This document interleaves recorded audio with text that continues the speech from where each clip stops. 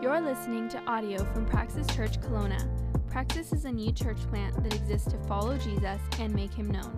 If you are interested in finding out more or joining us in person, go to praxischurch.ca.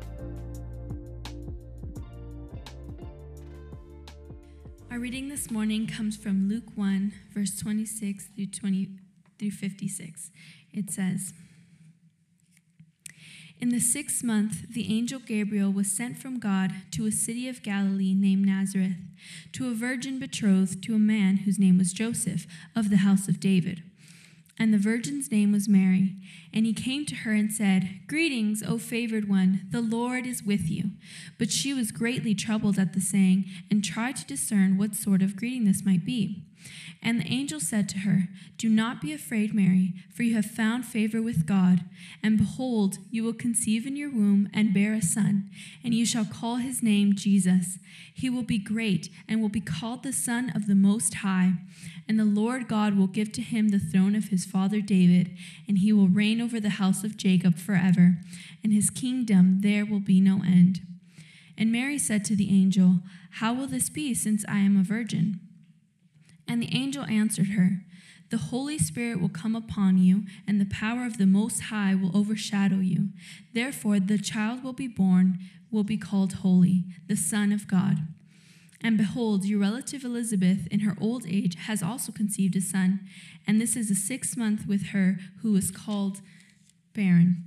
For nothing will be impossible with God.' And Mary said, 'Behold, I am the servant of the Lord. Let it be to me according to your word.' And the angel departed from her. In those days, Mary arose and went with haste into the hill country to a town in Judah. And she entered the house of Zechariah and greeted Elizabeth. And when Elizabeth heard the greeting of Mary, the baby leaped in her womb. And Elizabeth was filled with the Holy Spirit, and she exclaimed with a loud cry, 'Blessed are you among women, and blessed is the fruit of your womb. And why is this granted to me, that the mother of my Lord should come to me? For behold, when the sound of your greetings came to my ears, the baby in my womb leaped for joy. And blessed is she who believed that there would be a fulfillment of what was spoken to her from the Lord.' And Mary said, 'My soul magnifies the Lord, and my spirit rejoices in God my Savior, for he has looked on the humble estate of his servant. For behold, from now on all generations will call me blessed, for he who is mighty has done great things for me, and holy is his name. And his mercy is for those who fear him from generation to generation. He has shown strength with his arm. He has scattered the proud in the thoughts of their hearts. He has brought down the mighty from their thrones and exalted those of humble estate. He has filled the hungry with good things, and the rich he has sent away empty. He has helped his servant Israel in remembrance of his mercy, as he spoke to our fathers, to Abraham and to his offspring forever.' And Mary remained with her about 3 months and returned to her home." This is the word of the Lord. You may be seated. My name is Josh, the pastor here at Praxis. If I haven't had a chance to meet you before, a big warm welcome to you on behalf of the staff and leadership. Honored you're here. We are working through an Advent series at the moment. Advent is the season of looking forward to the birth of Christ that we, the church, have done for generations since the birth of Christ. Remembering back to the longing, the expectation, that hope that the people had, and how in Christ the hopes and the expectations of the people were met in the Advent, that first Advent of Christ, the birth of the Savior into the world. But it's a series that's pertinent for us today because we today are in an in-between place as well. We're at a place where Christ has come, his kingdom has been inaugurated, but it's going to come in its fullness. And we find ourselves in these middle chapters, these waiting times, and sometimes very relatable with the people in the stories we've been reading, with a longing and expectation, like that first song that we opened with this morning, "Come thou long expected Jesus," that cry on our heart, come. And so it's a good series. It's a good topic. It's good to come back to this year after year, because this is something that's happening in our heart day after day. We've been looking at, we're going to be looking at over the course of the series, 4 different songs that have been sung. We started out in Psalm 98, taking a look at an ancient hymn that was written even before Jesus' birth. The first Christmas song took place before Jesus' birth. The nation looking forward in expectation. Last week, Dana tracked into Luke 1, and we're going to be in Luke 1 and 2 now until Christmas. And what we see here is just this hunger and expectation of the people.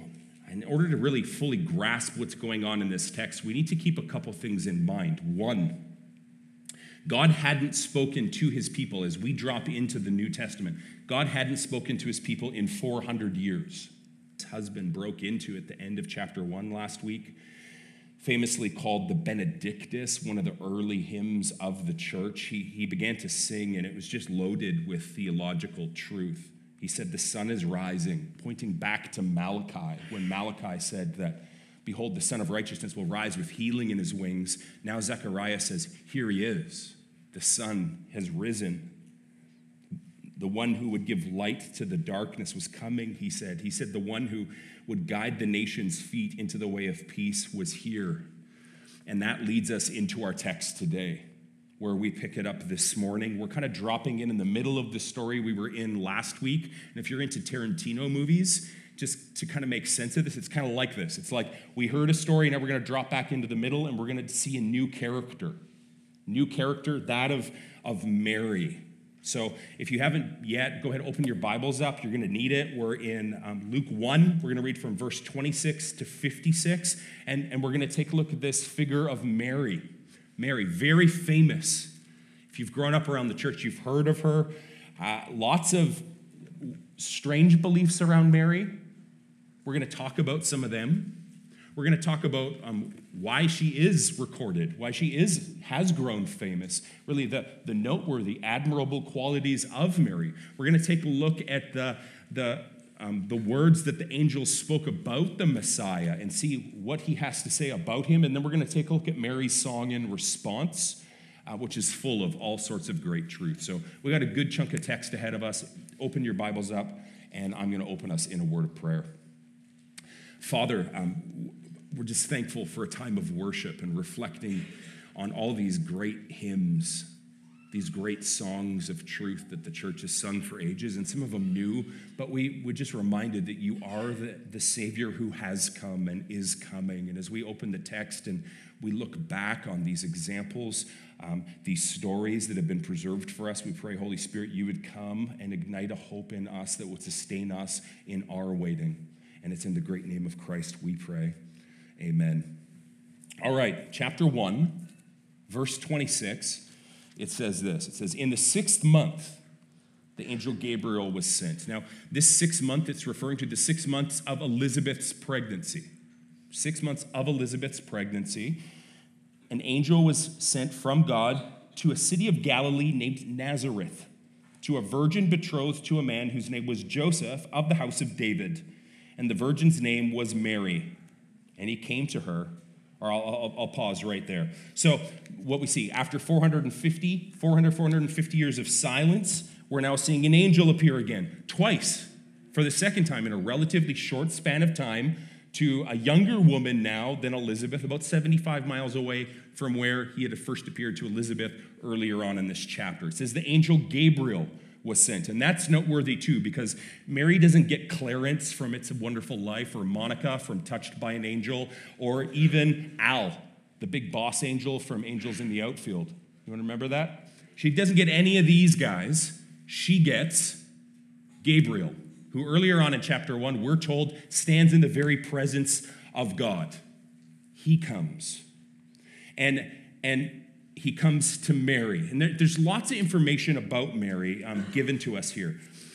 Whereas Elizabeth was around 70, Mary is around the age of 12 or 13.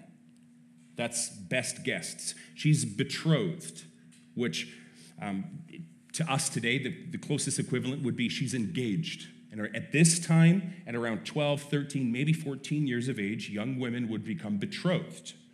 Betrothal would take place when a suitor would come approach a parent, but he would have consulted with wise counsel, his family. The two families probably met, chatted, came to some terms, and then he came and began what was about a year-long betrothal period, where they would court, they would get to know one another, and then at the end of which they would become married. They took this very seriously, so seriously that if a betrothal was called off, you actually needed a certificate of divorce.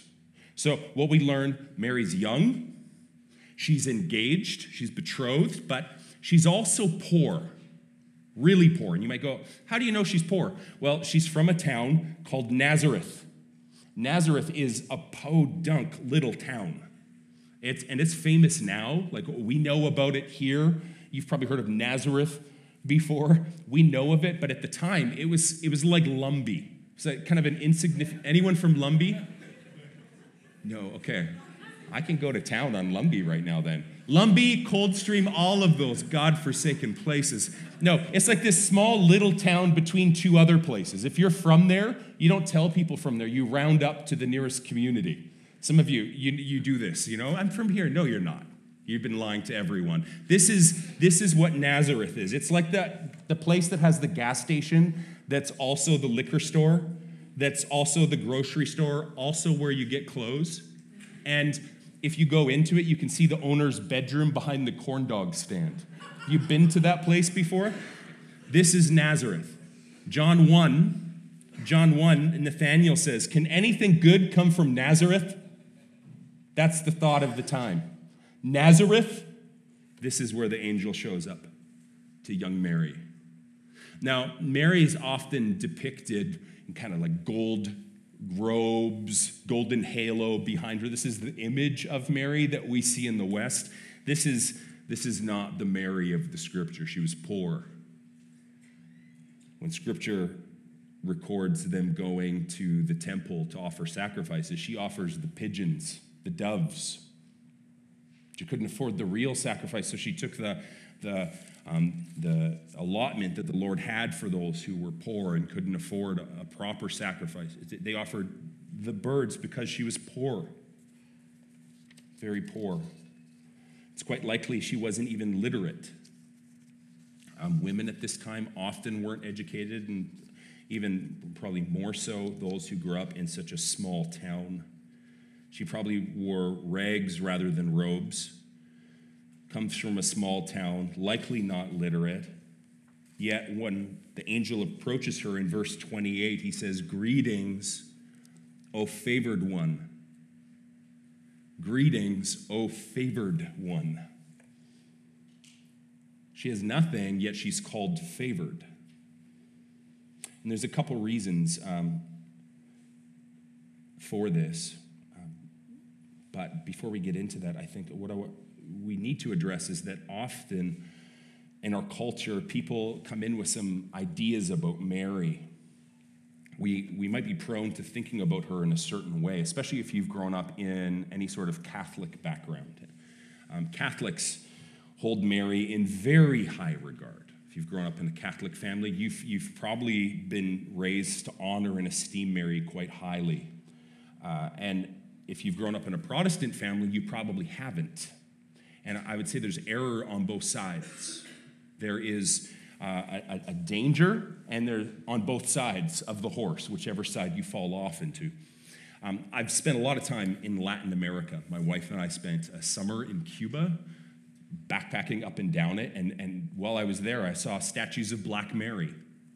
She was a figure in Santeria who they would pray to in order to grant healings.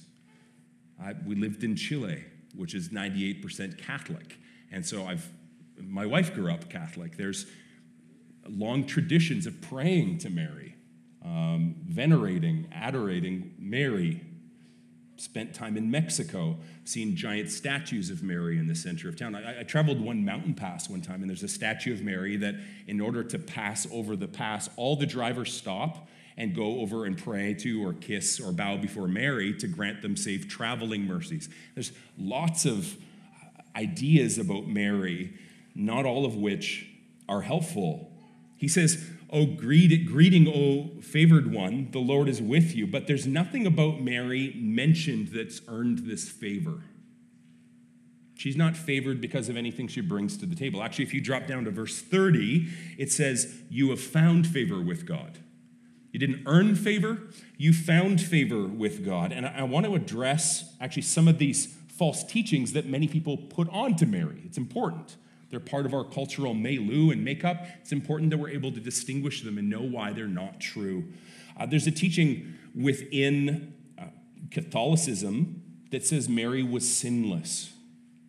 The catechism, that training within the Catholic Church for those who are coming up in the faith, it teaches that by the grace of God, Mary, this is a quote, Mary remained free from every personal sin her whole life long. To help support this teaching that Mary was sinless, they've invented a doctrine called the Immaculate Conception. You've probably heard of that. There's churches called the Immaculate Conception. It's this idea, not that Jesus was born of a virgin, but that Mary was born sinless. She was immaculately conceived. It's a false teaching. It's not occurring in the scriptures. The idea that Mary didn't have a sin nature, it's not a scriptural one. And it's important that we get our theology being our understanding of God and truth of in its core. We get it from Scripture, not from church tradition. Church tradition can share us a lot of wisdom, but it always needs to be Scripture on top of church tradition, not the other way around. Church tradition in the Catholic Church would say Mary's to be worshipped because she's sinless. The Bible, however, just does not paint that picture of this. In fact, Mary doesn't claim to be sinless. She went to the temple and offered a sacrifice for her sins. Sinless people don't need to go offer sacrifices. Mary offered sacrifices because Mary knew she was a sinner. Catholics will also teach Mary's mother was also a virgin. Again, just not a concept we see in the scriptures. There's a teaching within Catholicism that says Mary remained a virgin her whole life, as if to have babies naturally, to be with her husband was a sinful act. It's not. It was actually part of God's good created intent, and Mary and Joseph went on to have other children. The scripture tells us this. Two of them, two half-brothers of Jesus, wrote books of the Bible, Jude and James. Mary had other children, another false teaching that's often associated with Mary. Sometimes she's called the Queen of Heaven. Again, no grounds in the scripture for calling her this. She's called the co-mediatrix, meaning that she's part of who mediates for our sin, takes care of our sin. And this is why a lot of Catholics will pray, Dear Mary, Mother of God, as part of their confession of sin and asking for forgiveness from sin. The Bible counters this idea that Mary is a co-mediatrix, though. In fact, 1 Timothy says there's one God, one mediator between God and man, the man Jesus Christ. Mary is nowhere there. There's one mediator. And so Mary's called a co-mediatrix. Pardon me. She's also sometimes called a co-redemptrix, meaning that we are redeemed in part because of the work of Mary. This is just not scriptural, though. Mary needed a redeemer just as we do. This is why she rejoiced and sang. Jesus is Mary's redeemer just as he is ours. Mary doesn't connect us to God, Jesus does. We don't pray to and worship Mary. We pray to and worship the same one Mary did, her son Jesus. She's not someone to be worshiped, but Mary is a model. She is a beautiful model of faith and worship, and we're going to come back to that in a little bit. The angel comes and he calls her favored, and in the original Greek language here, Koine Greek, this word carries with it the idea of favor being grace, something unearned, unmerited. You have found unmerited favor with the Lord is how we can read this. And this is an important distinction because what religion tries to do is find things that we do in order to please God, to earn God's grace. You do this, you get this from God. Like God's a cosmic piñata that we whack things out of with our good deeds. Christianity teaches something very different. We bring nothing to the table. All we do is come empty-handed, and God, by his grace, gifts us salvation. Two very different ideas. One will come here and say Mary's favored because of these attributes that she has, which the scriptures don't give. We should read this as Mary receives favor because of God's grace. That's why.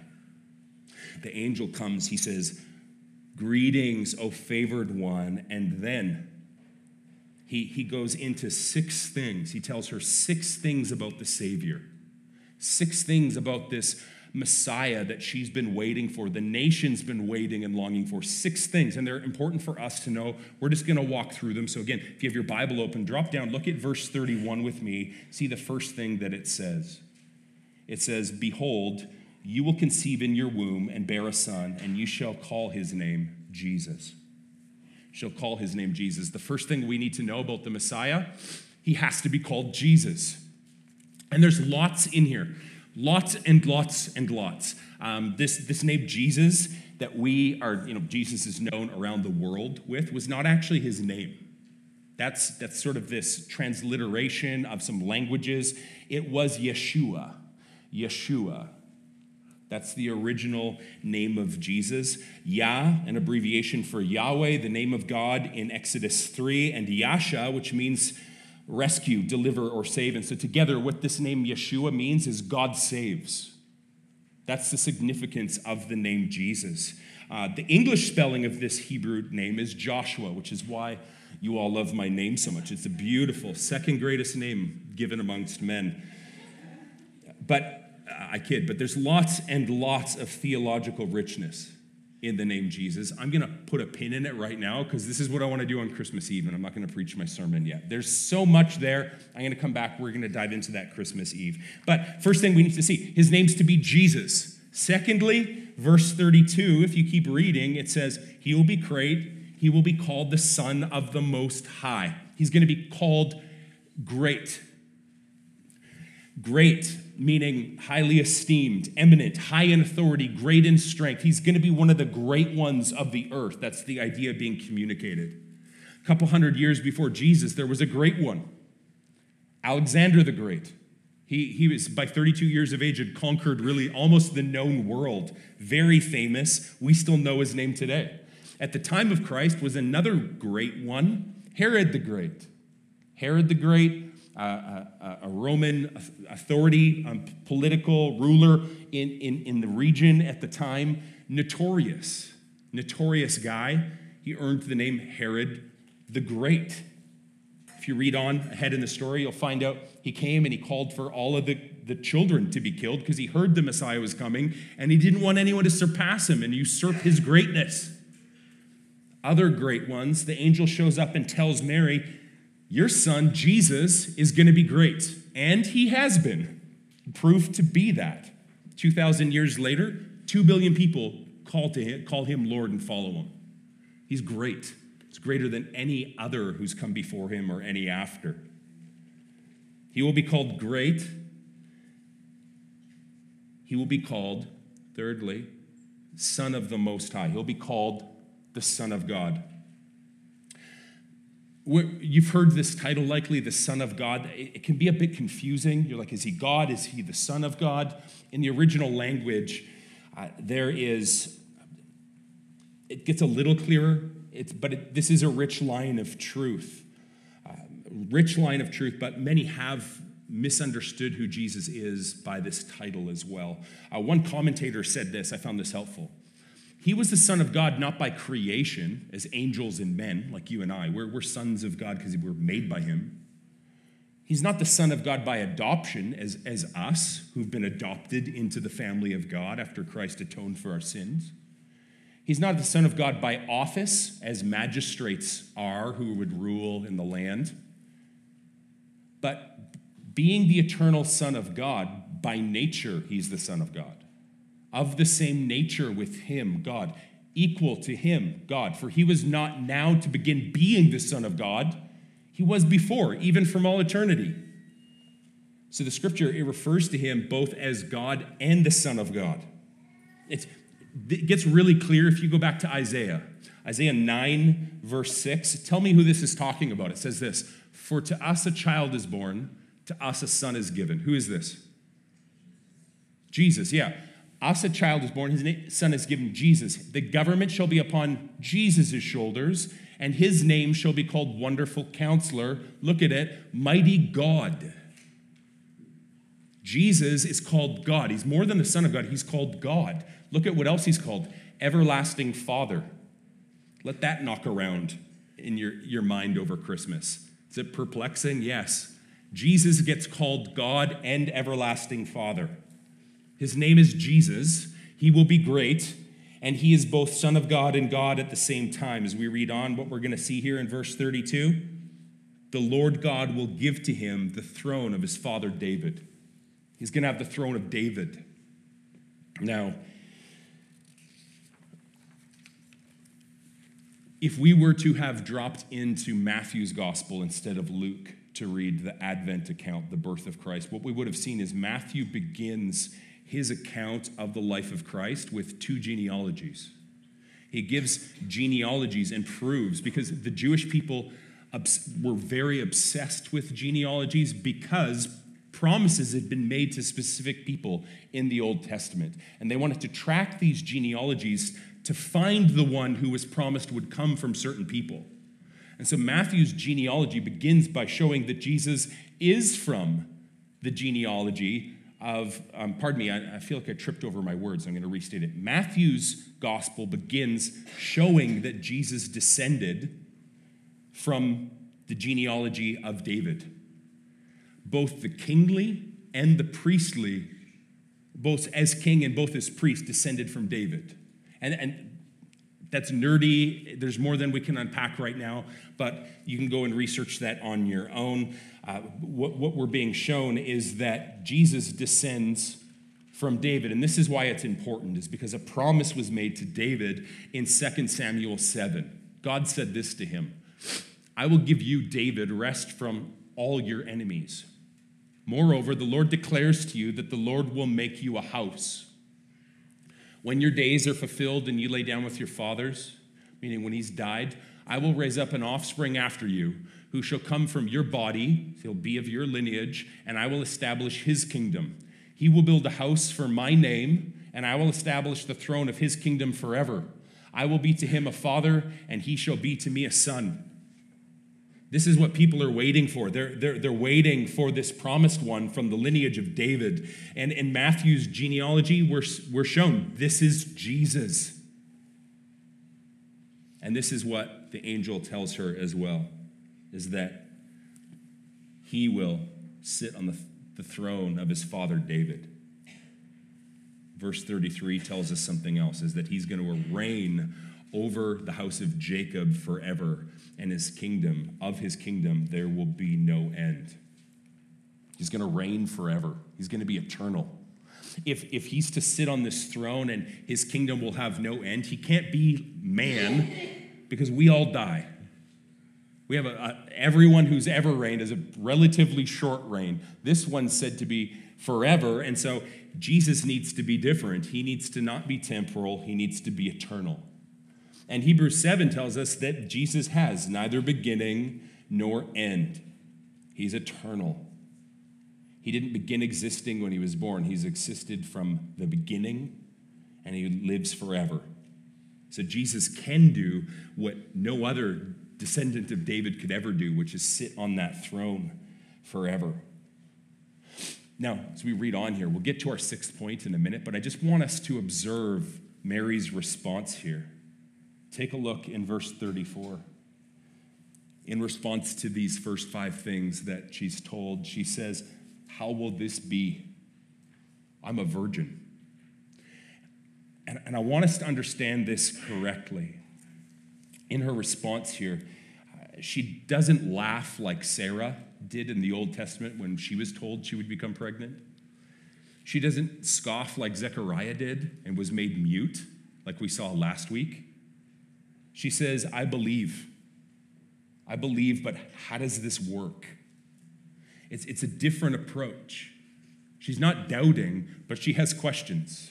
She has faith, but she has questions. And this is important to know. We talked about this in our doubting series. It's okay to have questions. God's okay with your questions. Doubt leads us away with our questions. Questions are meant to actually draw us in, lead us forward in our faith. She comes with a question, and the angel graciously responds. He responds and he tells her. And in this, there's something powerful that I don't want us to miss. A beautiful example of Mary. She has faith. What's her faith in? The Word of God. What he promised. Her faith's in the promises to the patriarchs before her. Her faith is in the promises of God towards her, that they were going to come to fulfillment in her. She has faith in the promises of God, and that's an important distinction. And I want to pause here and kind of do a little parenthesis for a second, because today, faith is often called something very different. Today, often, faith is this idea that we just believe something's going to happen and it'll happen. That's faith in faith, not faith in the Word of God. Faith today looks a lot more like The Secret, where if we just positively visualize it and work ourselves up into a lather enough, it'll happen. But that's not the biblical definition of faith. That's not the description that we see in Scripture. It doesn't tell us that if we just have enough faith, we'll get the $1 million or the touchdown or the house or the girl or the guy or the healing or the promotion. That's not what the Scripture tells us. Christian faith isn't an unshakable confidence that we'll get what we want.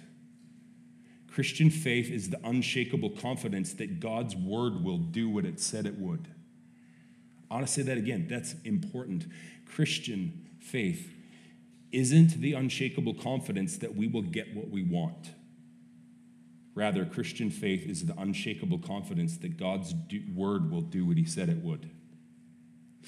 Mary is a beautiful picture of trust in God's word, despite what everything around looks like. She has confidence in the word of God, and we know it came to pass. She's a beautiful example of faith. The angel visited her. He responds to her question, how will this be? And he says this: the Holy Spirit will come upon you. The power of the Most High will overshadow you. Therefore, the child to be born to you will be called holy. This is the sixth thing he tells her about this Messiah who she would become pregnant with. He would be holy. And in the Greek here, this word, it means most holy. It means blameless. It means pure. And it's noteworthy because you can't say this about your kids.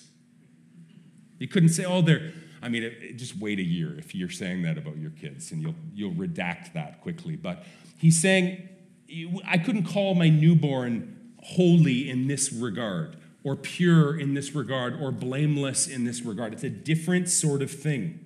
It's used to describe something different than us. We're born in sin.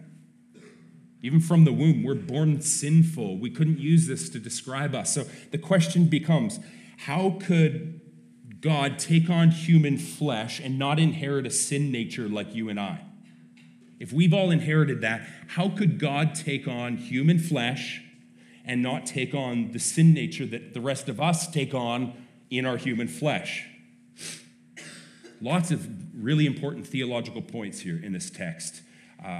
Many Old Testament prophecies being referenced that are coming to be right here. Actually, I want to take us back to Isaiah 7. Isaiah 7 refers to this as well. It says, the Lord himself will give you a sign.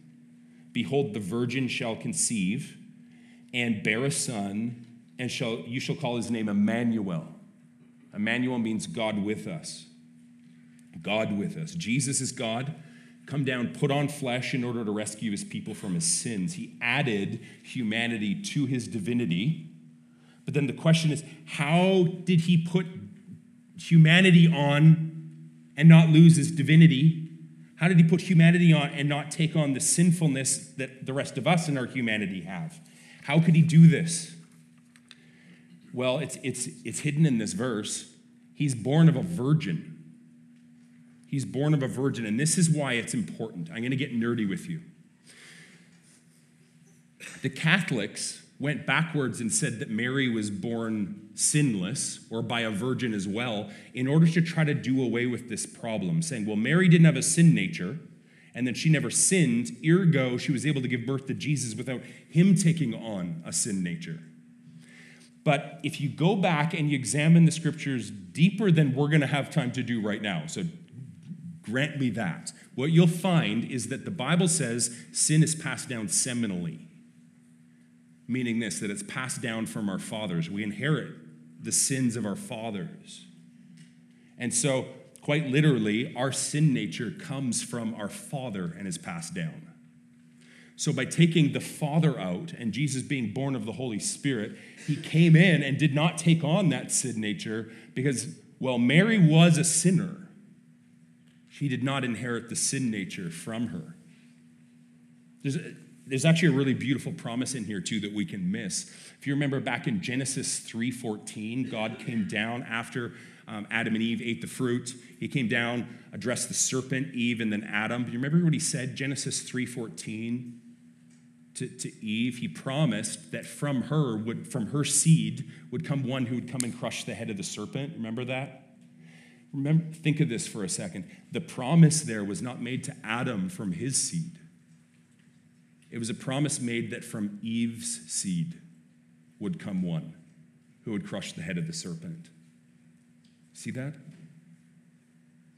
It's coming past here right now, coming to pass.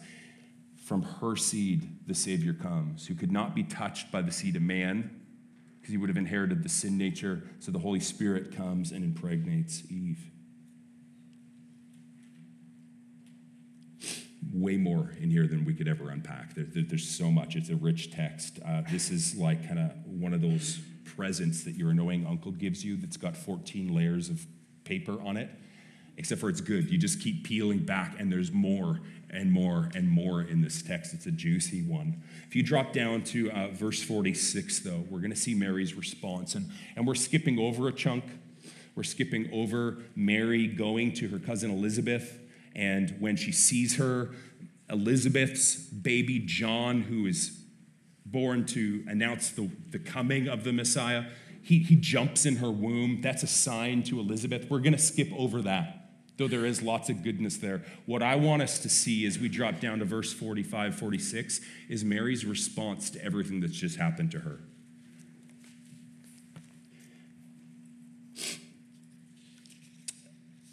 It says this. What we're going to see is Mary respond in song. This little 12-year-old, 13-year-old girl breaks out into a song which in 9 lines, I've counted at least 17 truths about God and his character. And we're going to walk through them all really, really quickly. Don't worry. We're not here all afternoon. 9 verses, 17 truths. You'll see it references, if you want to go check this out on your own, the Song of Hannah from 1 Samuel. Closely parallels it. It picks up language, some of the messianic expectation verbiage from the Psalms. It's picking up tons of language and expectation from the Old Testament major and minor prophets. It's a rich text.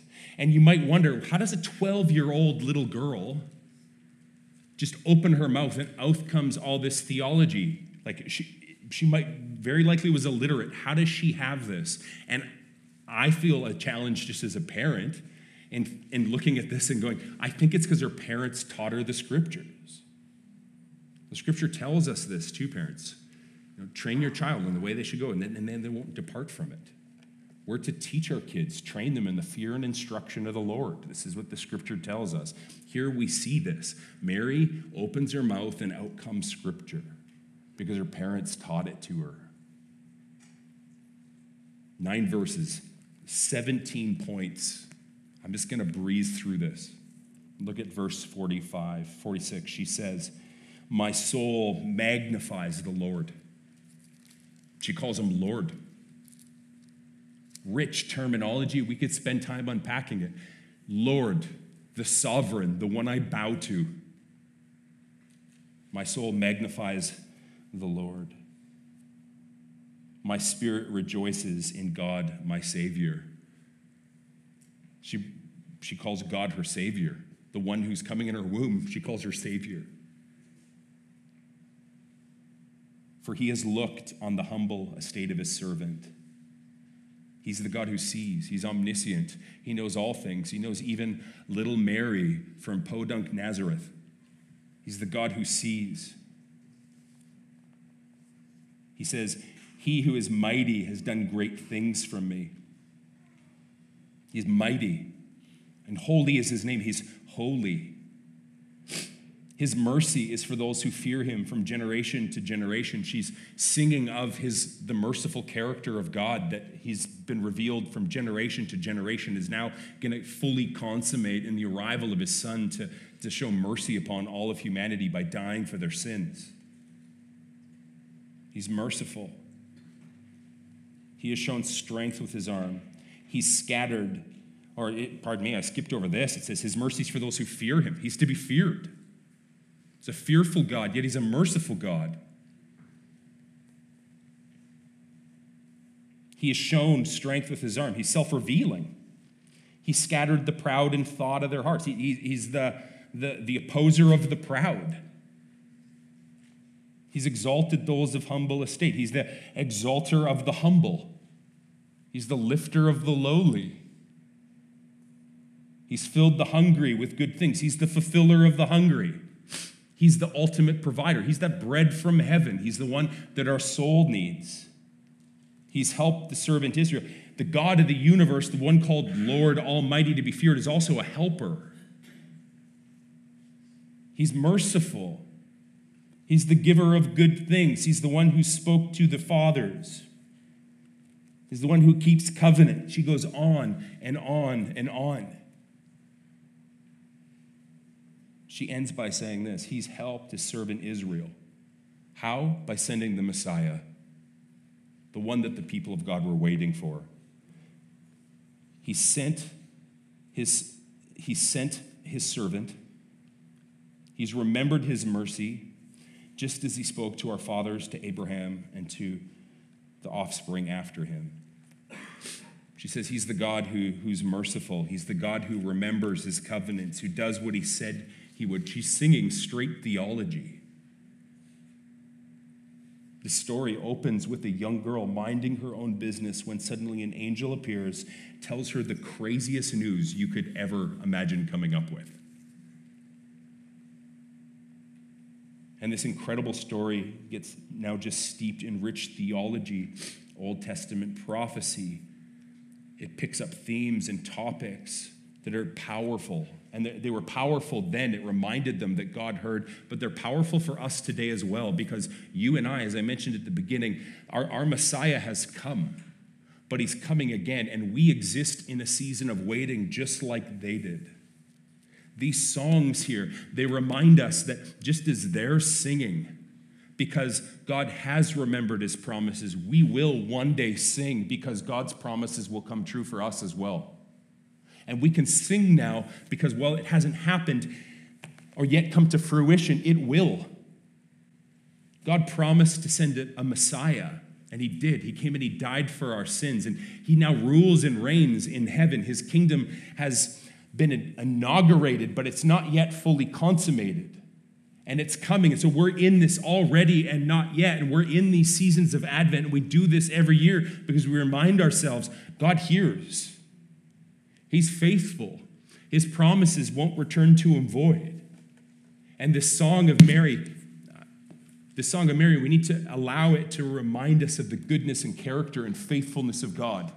Just as he was good and kind and faithful towards the people of Israel, he will be for us.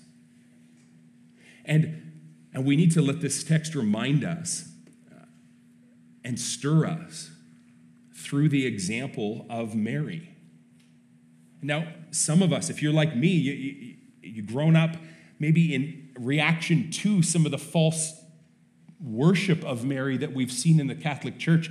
We've undervalued the model that she is. She is a beautiful model of a young woman whose heart wholly trusts the promises of God will come to pass, and allows them to not just change her thinking, but to transform her life. This young woman willingly says, let it be done to me. Look at, behold, I'm the servant of the Lord. Let it be done to me according to your word.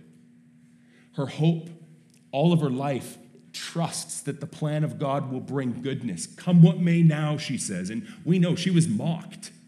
People called her Jesus' whore mom, if we were to translate it into the modern verbatim language today. She said, come what may, just let your promise come through me. She models faith for us, but she also models worship. Verse 47, she says, my spirit rejoices in God, my Savior. Her spirit rejoices. Her very being rejoices. And this is a challenge for us. I think this is kind of the rub. Is that for many of us, we come and we praise and we sing, but I don't know that it could be said that actually our spirit rejoices. The whole of our life rejoices. If we're honest, lots of our life doesn't. Isaiah picks up on this. The salvation and the future that he's secured for us is secure, and it needs to unpack and transform all of our lives. Every last bit of it. And so as we head in to this last week in the lead up to the advent of the Messiah, remember the longing of Israel and the faithfulness of God to them. And then reassure yourself, preach to yourself, and remind yourself that the promises towards us are just as sure. We read these as to remind ourselves of God's faithfulness and to kind of kickstart us, to activate us, to reignite our faith right now and remind ourselves that God's promises towards us are just as sure as well. Mary sang it and she lived it, and this needs to be our heart as well. And so I'm going to close us in prayer, and then we're going to respond together by singing. And as we do so, examine your heart and ask, Lord, where am I forgetting that your promises are true? Father, we thank you. Thank you that this story has been preserved to remind us of your goodness and faithfulness. Thank you that you are the God who sees people in their despair, in their longing, in their heart's cry for you to come, that you heard, and that you hear today as well. And whatever we've come in with in this season of waiting and expectation of our own, we trust that you're the author of salvation, the author of life, that while we find ourselves in these middle chapters where we don't know what's taking place, we know that you've written the end, and it's sure and it's secure, and the lines, as the psalmist said, have fallen for me in pleasant places. So we just join in saying, who are we that you're mindful of us, your people? You're good, great, gracious, and kind towards us. And so all praise, all glory be due back to the Son. And Holy Spirit, would you come now as we respond and just show us where we might not be living as if this is true. Help us to consider and learn from the example of Mary, and help our mind to be filled once again with the great promises that you have before us. And we pray in this great name of Jesus, the Messiah. Amen.